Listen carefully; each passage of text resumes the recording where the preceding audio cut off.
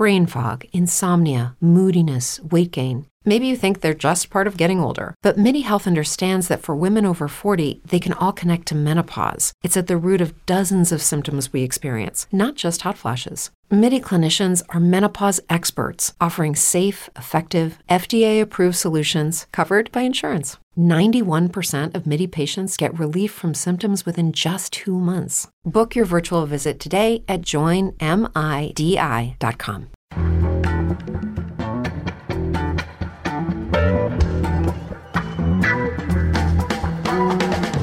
From The Nation magazine, this is Start Making Sense, political talk without the boring parts. I'm John Wiener. Today we'll talk about Joe Biden and his friends. Some of them were segregationist senators. We'll have comment from Jeet Heer. He's the nation's new national affairs correspondent. Also, recently, Andrew Bacevich visited the Middle East Conflicts Memorial. It's like the Vietnam Memorial, but for all the Americans who fought and died in all of America's wars in the Mideast. And unlike the Vietnam Veterans Memorial or the World War II Memorial, it's not on the National Mall in Washington, D.C. Andrew Bacevich will explain later in this hour. But first, Elizabeth Warren has been drawing record crowds and climbing in the polls. She was on the cover of the New York Times Magazine on Sunday. She was also featured in the New Yorker last week. Joan Walsh has been traveling with her. Joan, of course, is the nation's national affairs correspondent and a political analyst for CNN. We reached her today in New York City. Joan, welcome back. Thanks for having me, John. Well, I want to note that we are speaking on Tuesday before the first debate, so we know nothing about what our listeners will know. But right now, the highest-ranked poll, which is the one from Monmouth University, last week had Elizabeth Warren in second place, Biden at 32, Warren 15, Sanders 14, Kamala Harris 8. Of course, we take that with a grain of salt, but there's no question that Warren's poll numbers have climbed recently. You were traveling with her in Iowa. Did you see her doing something different there? I think I did. You know, I've followed her certainly through her Senate career, a little bit before that with her work on banks and bankruptcy. And I've seen her speak before this latest trip probably a half dozen times. And I've always been impressed with her as a good speaker. But I feel like what's really made the difference in this recent swing, and also I think polling swing, is that she's really telling a very coherent story that puts together her own family history with her prescriptions for the economy. And it's the way she marries those two things in the course of about a 30-minute stump speech, varies a little bit depending on where she is, that really it holds crowds rapt, and it also tells a story, and it makes her kind of dizzying array of plans not so dizzying because they're coherent and they meet needs that she's identified that she either had met through her life or didn't have met. And so it's very effective to watch her increasingly meld the personal and the political. Bernie this week unveiled a college debt proposal that's bigger than Elizabeth Warren's. Along with Ilhan Omar and Pramila Jayapal and AOC, they propose to pay off all college debt, period. Elizabeth Warren's plan is to cancel up to $50,000 in student loan debt. What's her rationale for this level of forgiveness?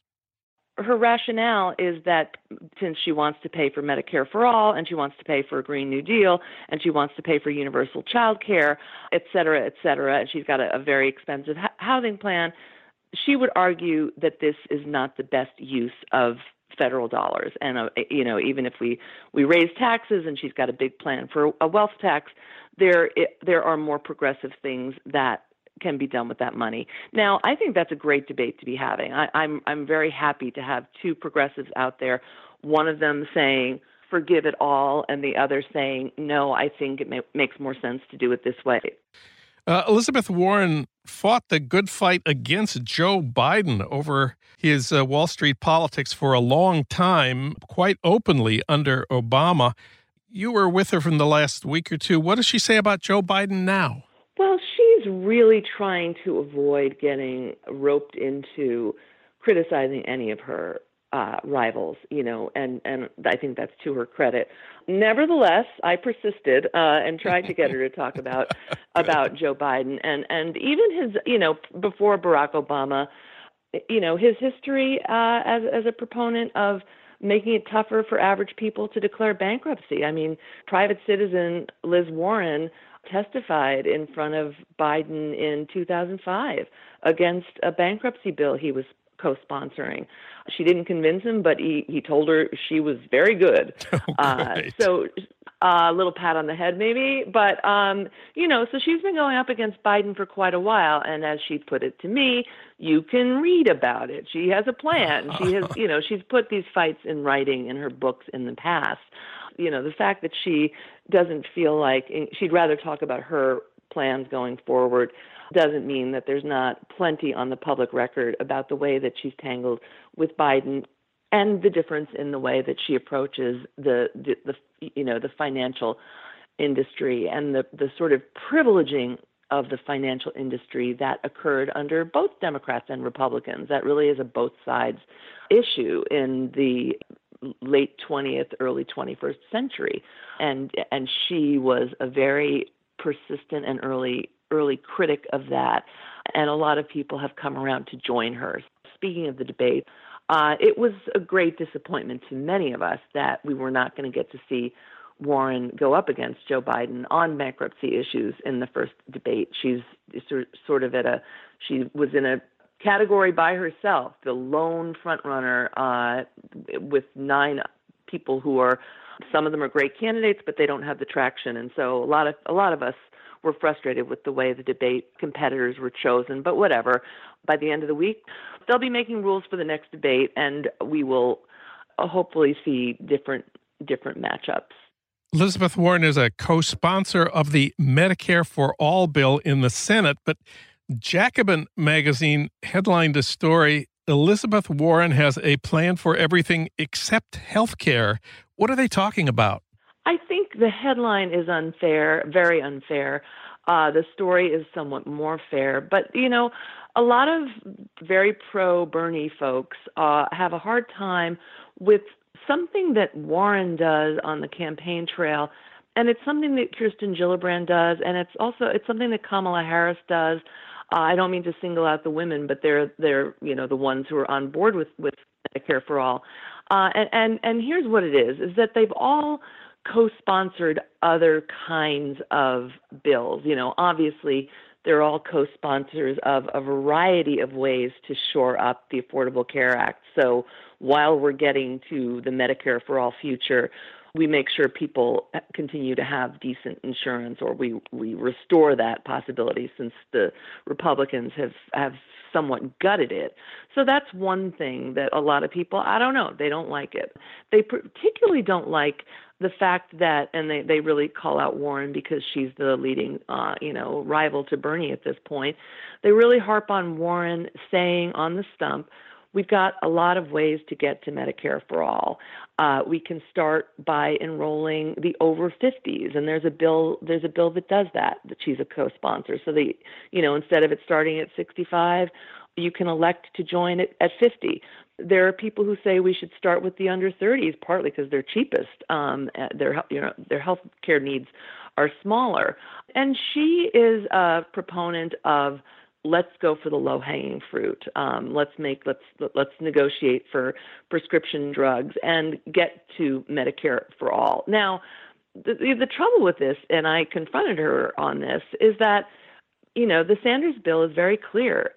Within 4 years, it will be mandatory for everyone to join Medicare, and most private insurance will be phased out. There will be certain kinds of supplemental plans allowed, but it will not. Your employer will pay into Medicare. You will pay into Medicare, and some people think 4 years is a short runway. Other people think it's adequate. She insists that she supports the 4 years, but at the same time, we've got to have everybody at the table, and we've got to have a negotiation. And so I'm personally comfortable with that, and I actually think it's a smart approach. it's great to have 4 years as a starting point, but it is a negotiation. And you can imagine in the great future where we're actually writing up Medicare for all legislation, there are going to be compromises, and maybe it'll go slower. Maybe it will start with voluntary buy-in. And so, I think that what she's saying is consistent with supporting Medicare for all. She wants to get there. She doesn't want the runway to be endless, but she recognizes it's a compromise. And I think a lot of people are taking kind of cheap shots at her, but, they're based on things that she's actually said. And how do you think she's doing with Black voters?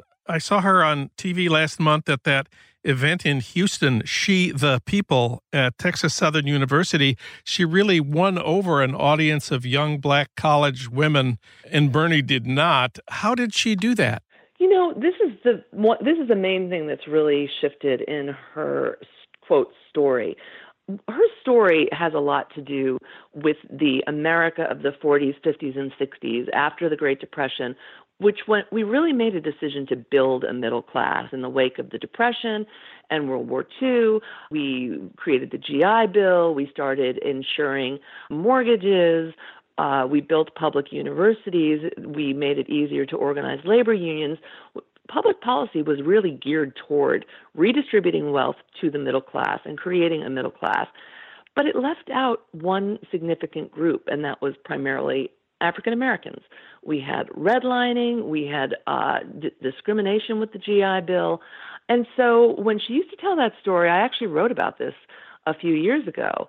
She really made it sound like this great golden age, but it wasn't golden for Black people. And I actually had a Black colleague on Background say to me, I love Elizabeth, but I'm sick of this story of this golden age. It wasn't golden for us. So she really heard she heard that critique. Ta-Nehisi Coates says that after his reparations piece came out, years before she was going to run for president, she sat down with him and really talked to him about his case for redlining is a case for a redlining commission, and we're finally moving on that. But it really has to do with all the ways post-Jim Crow and also in the North that Black people were deprived of their wealth. One major way was redlining, but there was others. He was very impressed with her seriousness. She sat down with other Black leaders. And so now when she tells this story, and not only to Black groups, I saw her do the same thing in all over Iowa, which is 95% white, and her audiences were white. She also includes the fact that Black people were left out of this wealth building opportunity, that they were also subject to predatory lending. So she's really incorporated the other side of this legacy into her analysis, and she's got a plan for it. And people are very impressed. There's also something, Amy Allison, who runs the She the People group, which put on that great forum, she said that Warren did something else. She really turned and looked at the audience at one point and said, I know that no one here was ever handed anything. And it really made people feel seen and really moved her pitch away from kind of a political stump speech to a level of personal connection. And I think that's what she's doing so effectively with a lot of groups. And another reason it's very important for her to have reclaimed her story is when she ran against former Senator Scott Brown in 2012, he pegged her as a professor, a school marm, a Harvard lady, really out of touch with the middle class. She's a working class Oklahoman, and she has a story of real working class struggle that she tells effectively. He also was the one who started needling her about her, Native American family roots, and that she's continued to have some issues with that, some of them self-created. But taking ownership of her story has been very important because it means that the media, and Donald Trump for that matter, but the media, our colleagues, have had to move away from that caricature of her as Professor Warren, the school marm, the shrill lady, the one who's not so likable, and meet her on her own terms. And I think that's the most effective thing that she's done to really turn around what was a pretty depressing narrative in January and February of this year when she was polling consistently in low single digits and even dropped a little bit in some of those early polls. That's the main thing I see her doing along with her plans that's really pulled this thing out so far. Last question. You've been in Iowa, which of course voted for Trump last time around. Any sense of what the Democrats' chances are in Iowa at this early moment? I think they're good. Iowa elected three out of its four congressional representatives are now Democrats. It elected two young women to Congress last cycle. It increased the number of Democrats in its state legislature. It's an uphill battle, but you've got a lot of candidates, and Warren makes this case herself. She's got 60 people working in the state. Cory Booker's got another 30 or 40. Kamala Harris is building now. They are making the point that they are building the beginning of the November 2020 race, and they are building an infrastructure in Iowa that they intend to last, and hoping that whoever wins this primary, it is not nasty. The supporters they identify are activated. Iowans are really ashamed. Iowa Democrats, I should say, are really ashamed that their state went for Donald Trump, and they're really determined that it won't happen again. Joan Walsh's report, Warren Rising, appears in the new issue of The Nation magazine. You can read it online now at thenation.com. Thank you, Joan. Great to have you on the show. Great to be back. Thanks, John. Start Making Sense is brought to you by Skillshare. Skillshare is an online learning community with thousands of classes covering dozens of creative and entrepreneurial skills. You can take classes in everything from photography and creative writing to design, productivity, and more. For example, the course, Creative Nonfiction, Write Truth with Style, is taught by Susan Orlean, the best-selling author and longtime New Yorker staff writer. So whether you're returning to a long-time project, challenging yourself to get outside of your comfort zone, or simply exploring something new, Skillshare has classes for you. Join the millions of students already learning on Skillshare today with a special offer just for our listeners. Get 2 months of Skillshare for free.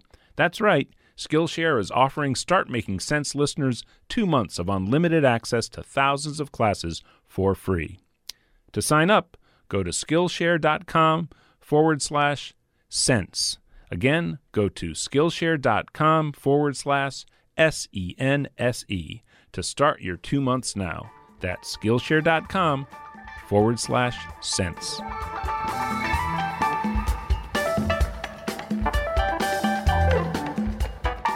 Now it's time to talk about Joe Biden. The best poll from Monmouth University last week had Biden with more than Bernie and Elizabeth Warren combined. Of course, we take all the polls with a grain of salt, especially this early in the race, but Biden is clearly way in front. For comment, we turn to Jeet Heer. He's a new national affairs correspondent for The Nation. Previously, he was staff writer for The New Republic, and he's written for The New Yorker, The Paris Review, The American Prospect, and The Guardian. And he wrote the book In Love with Art, Françoise Mouly's Adventures in Comics with Art Spiegelman. We reached him today in Regina, Saskatchewan. Jeet Heer, welcome to the program. Good to be here, and good to be at The Nation. Well, Biden's position is pretty clear. His view is that the problem we face is a limited one. It's not the Republican Party. He says things will fundamentally change with Donald Trump out of the White House. Quote, "You will see an epiphany occur among many of my Republican friends," close quote. There aren't many other Democratic presidential candidates who talk about their Republican friends, but Biden has recently. Let's start there. Sure, yeah. I think one of the points I want to emphasize is I don't think that remark is an accident, or it actually gets to the core of Biden's political philosophy. He often talks about friendship with people he disagrees with, friendship with people in the other party. And I mean, he basically believes that America is a very divided country, divided by race, divided by class, divided by ideology. And what happens is people elect representatives, and then these representatives become friends, and they figure out ways to work around these divisions. And that is Biden's political philosophy, and that's what he's going to sell himself as. And that under the Obama administration as vice president, he was the one, Republicans didn't want to deal with Obama. He's the Kenyan Marxist Antichrist. Yes. But Obama could send, good old Joe, who has these Republican friends, and he could make deals with them. Is Joe Biden telling the truth when he says he was friends with these guys? On the level of friendship, yes. I mean, I think Biden has been in Washington for a long time, and he really comes out of this era from the 1970s, a sort of, pre-Newt Gingrich world where things were much less polarized, and he, genuinely seems to be friendly with both very conservative Democrats, which there were many more of in the 1970s, like real segregationist types.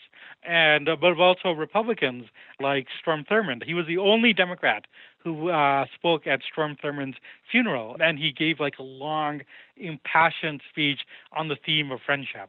So I think that there's every reason to believe that this is sincere. So Biden talking about his friendship with Strom Thurmond, was that a gaffe? A gaffe, is defined as a politician inadvertently telling the truth about something he was not supposed to say.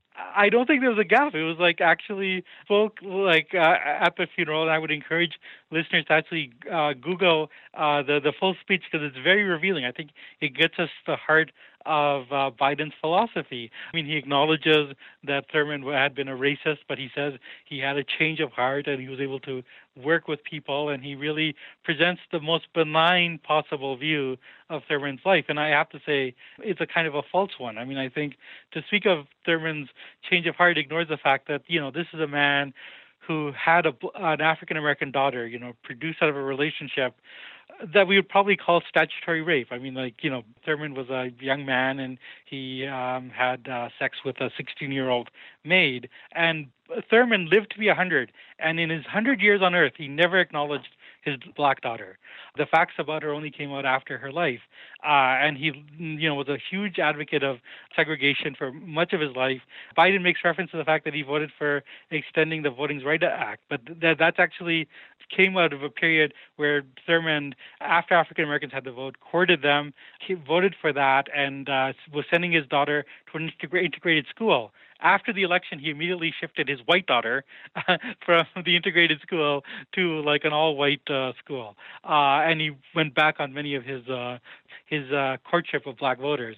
So I think there's every reason to think that Thurmond was a lifelong, very cynical racist, and Joe Biden delivered his eulogy. So this was shocking to all of us when Biden talked about his friendship with Strom Thurmond, but New York Times op-ed columnist Michelle Goldberg, who went to South Carolina last weekend to see the candidates in action, reports that ordinary voters don't seem to care about the gaffes that obsess people like us. She says, no one I spoke to in South Carolina was bothered by Biden waxing nostalgic about his friendly relations with segregationist senators. Most people hadn't even heard of it.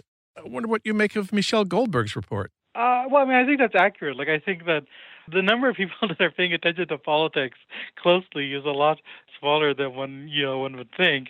Democratic voters have a generally benign view of Biden because he was Obama's vice president, and Obama was is the most popular Democrat probably.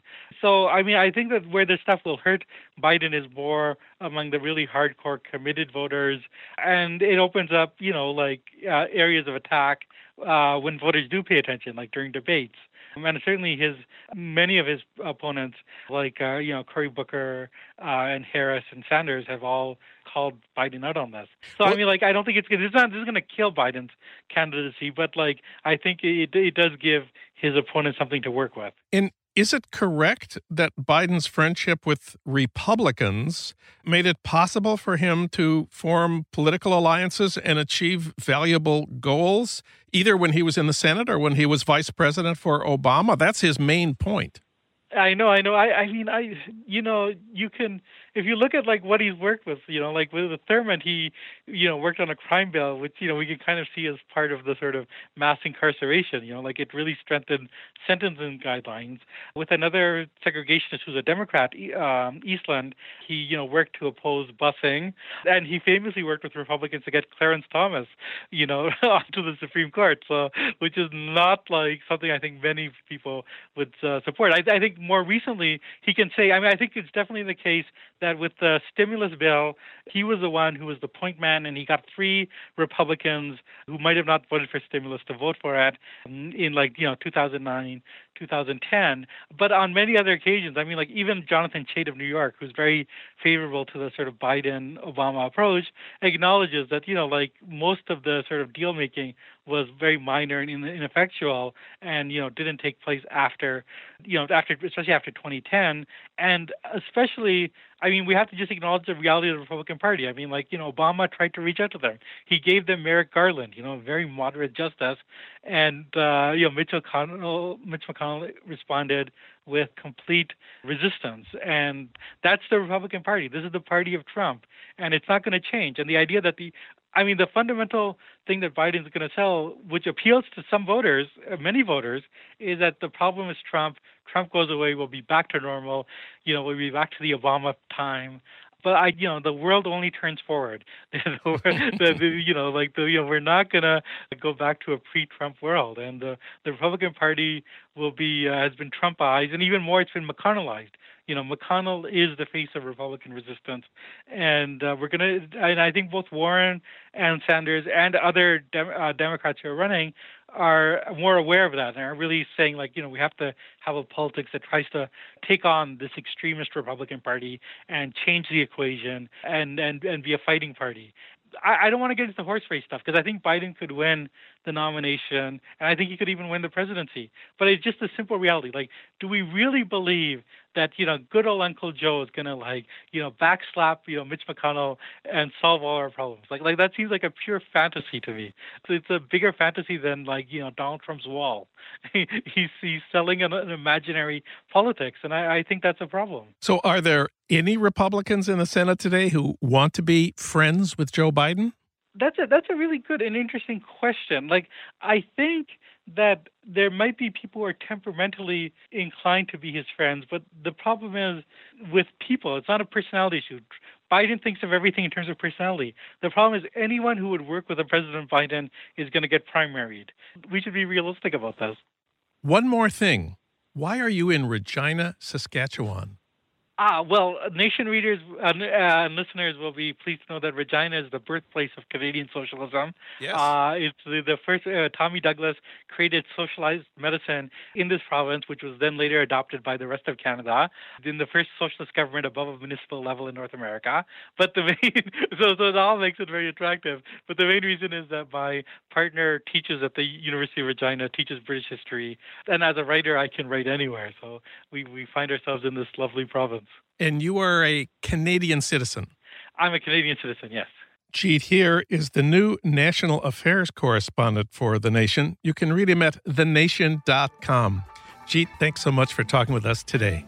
Oh, thanks for having me on. It was a great conversation.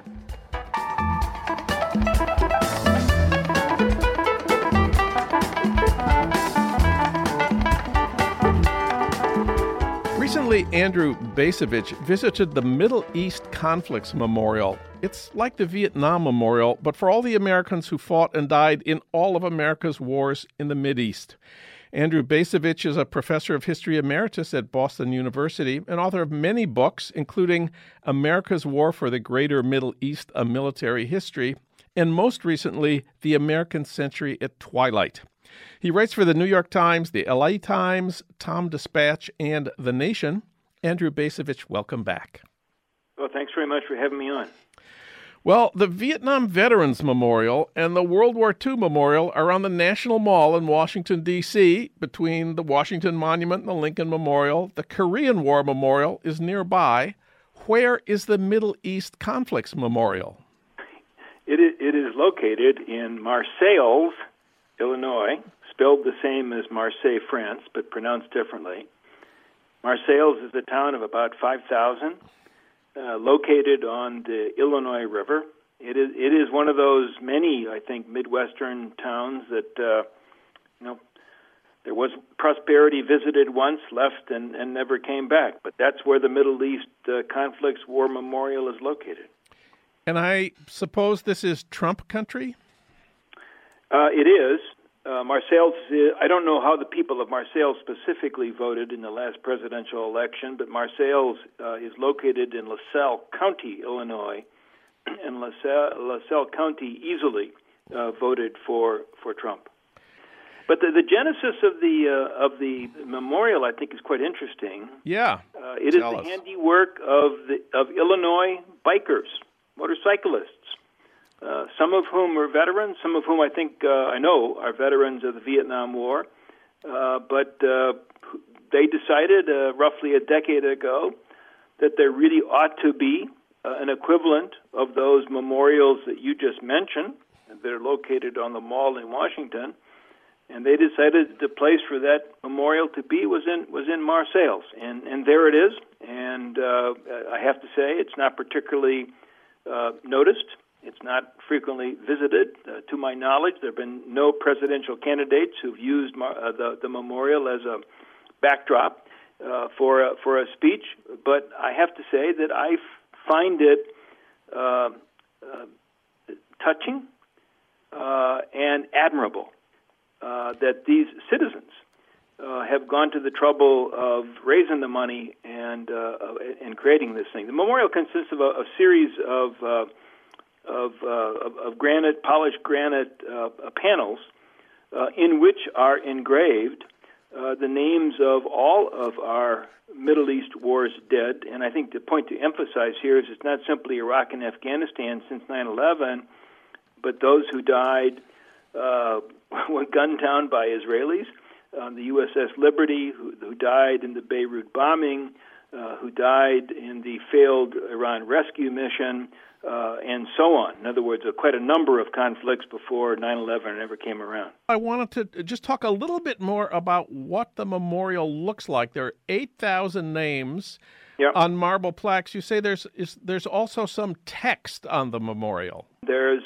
another granite object that declares that all of those commemorated died in the cause of freedom, and that they will never be forgotten. So what do you think about this idea that they died in the cause of freedom? Well, I tend not to agree with that. I mean, I think that there's a ritual in our country that somehow requires us to state that those who have died, whether they died in the Civil War or whether they died in Vietnam, died in the cause of freedom. I don't think that those claims stand up to close scrutiny. They do, perhaps in some cases, and they certainly do not with regard to our various and sundry wars and interventions in the Middle East. I fully endorse the proposition that the men and women who are remembered there died in service to our country, but it doesn't seem to me that freedom, much less democracy, has actually been the impetus for the various and sundry wars we have fought. Why we fought those wars ends up being a fairly complicated and interesting question. One answer is oil. One answer is Israel. One answer is Saudi Arabia. One answer is administrations get us into a great big complicated fix, and nobody has the courage to say, boy, we screwed up. Let's get the heck out of here. So successive administrations end up compounding mistakes made by earlier administrations, even while claiming that they are doing things differently. And so, so here we are, all these decades later, and I say decades because, again, the memorial begins well before 9/11. Here we are, all these decades later, and we're still fighting in Afghanistan. We're still got troops in Syria, in Iraq. We're still participating in the bombing of Yemen. We're still participating in the disorder in Libya. Nobody has any sense of when this is going to end, and I have to say, it's been a long time since I've heard anybody even try to explain what is the strategic rationale for what we're doing, for the bombs we're dropping, for the money we're spending, for the people we're killing. It just goes on and on and on. And I think when you go to Marseilles and you look at the memorial, it prompts you to, think about how did this happen? How did this happen? And what do you make of the fact that the memorial, which raises this question, even if indirectly, is in such an out-of-the-way place? Well, I think in a way that's entirely appropriate because, I'll make a very broad and general statement here, but I don't think the American people want to talk about how this all came about. I'm certain that our members of our political class, for the most part, don't want to talk about how all this came about, don't want to have a serious conversation about how we are going to extricate ourselves from pointless wars and perhaps take another tack toward trying to correct at least some of the damage that we have inflicted on that part of the world. So it's a lot easier to mouth cliches about supporting the troops, to say people died for freedom, and then in a sense to change the subject. And so the fact that the big war memorials are on the Mall in Washington, and this particular war memorial happens to be in Marseilles, Illinois, I think that alone is a very telling fact. The presidential election is now heating up, and you've said that you have a proposal for the candidates. It might be a wonderful thing if the various candidates to succeed Mr. Trump all went singly, I don't mean at the same time, but all decided they were going to visit the Middle East Wars Memorial and give a speech, talk about those wars, and give their own assessment of those wars, explain what they're going to do about those wars. Are they going to win them? Are they going to get out? Are they just going to allow events to continue along? We're candidates to do that. I think it would be an extraordinarily revealing and educational opportunity, enabling us to take stock of them and to help us decide which of these would-be candidates are worthy of our support. Andrew Bacevich, he wrote about the Middle East Conflicts Memorial for Tom Dispatch and The Nation and the L.A. Times. It's a memorable piece. Andrew Bacevich, thanks for this piece, and thanks for talking with us today. Oh, thank you very much. Finally, the congressman from Silicon Valley who has challenged monopolies, urged tech corporations to invest in rural America, and authored a groundbreaking Internet Bill of Rights. That's Ro Khanna. He took on a centrist Democratic incumbent in a 2016 primary and beat him with a progressive agenda.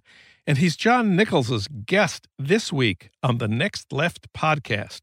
That's Ro Khanna, vice chair of the Congressional Progressive Caucus, this week on the Next Left podcast. New episodes every Tuesday at thenation.com or wherever you get your podcasts.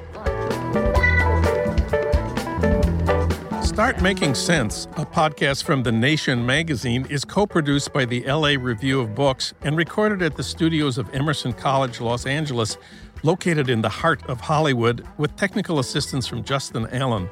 The theme music for our podcast is by Barcelona Afrobeat, licensed by Creative Commons. Our recording engineer is William Broughton. Alan Minsky is our senior producer. Frank Reynolds is our executive producer. Annie Shields is The Nation's engagement editor. D.D. Guttenplan is editor of The Nation. Katrina vanden Heuvel is publisher and editorial director of The Nation. For more principled progressive journalism from The Nation, you can subscribe to our print and digital magazine online at thenation.com/podcast subscribe. With this special discount for Start Making Sense listeners, you can get digital access to all of our articles for less than $1.50 a month. You can have our print magazine delivered to you for just 60 cents an issue. Go to thenation.com/podcast subscribe. You can find out more about the Start Making Sense podcast at thenation.com, and you can subscribe to Start Making Sense wherever you get your podcasts, at Apple Podcasts, Spotify, Stitcher, or Pocket Casts. I'm John Wiener. Tune in to Start Making Sense next week for more political talk without the boring parts.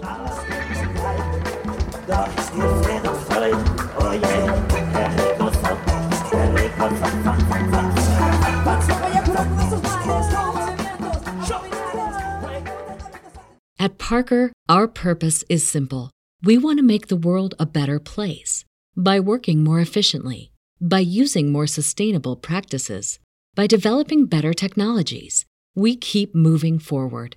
With each new idea, innovation, and partnership, we're one step closer to fulfilling our purpose every single day. To find out more, visit parker.com/purpose.